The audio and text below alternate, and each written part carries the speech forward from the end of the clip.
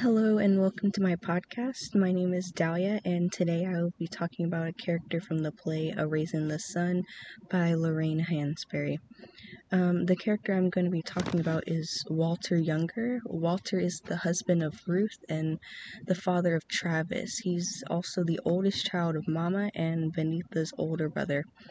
Walter is described as an intense, lean man in his mid-30s. He is also inclined to quick nervous movements and has erratic speech habits.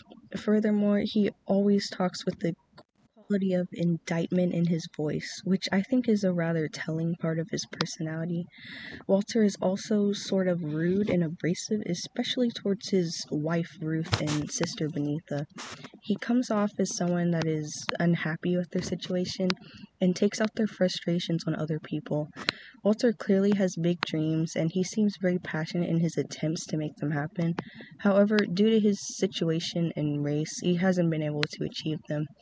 One line that I think really exemplifies Walter's frustrations with his situation is in Act 1, Scene 1, when he says, "That's it. There you are. Man say to his woman, I got me a dream. His woman say, eat your eggs. Man say, I gotta take hold of this here world, baby. And a woman will say, eat your eggs and go to work. Man say, I gotta change my life. I'm choking to death, baby. And his woman say, your eggs are getting cold."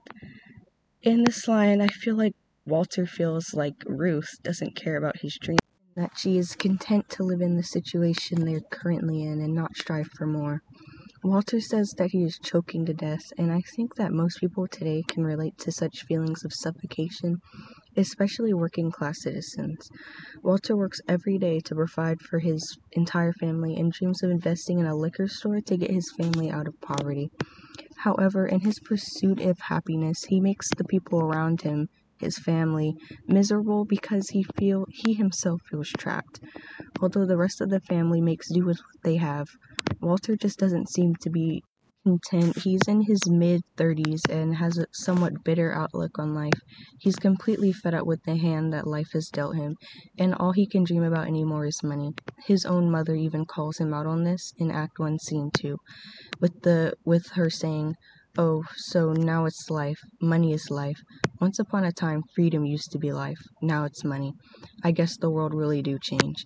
To which Walter responds, "No, it was always money, Mama. We just didn't know about it." And Mama continues to say, "No, something has changed.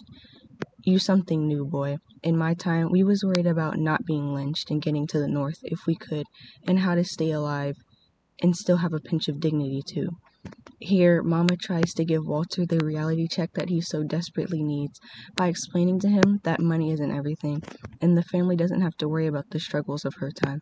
However, Walter is persistent in his goals of making something more of himself. Later in the play, Mama goes out and buys a house for the family with her savings, and while everyone else is elated by the news, Walter feels belittled by this.